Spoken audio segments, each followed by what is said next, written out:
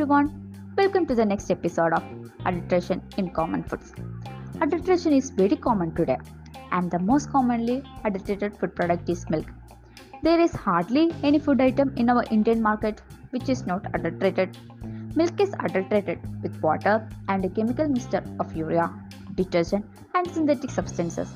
Water reduces the nutritional value of this food. Similarly, if you get a soppy feeling on rubbing the milk between your fingers and it becomes yellowish on heating, it confirms the presence of synthetic substances in milk.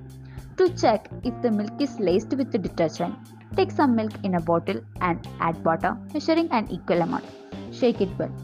If there is a formation of lather, it confirms the detergent is present. So, common people should be very careful while buying food products from the traders. Thank you.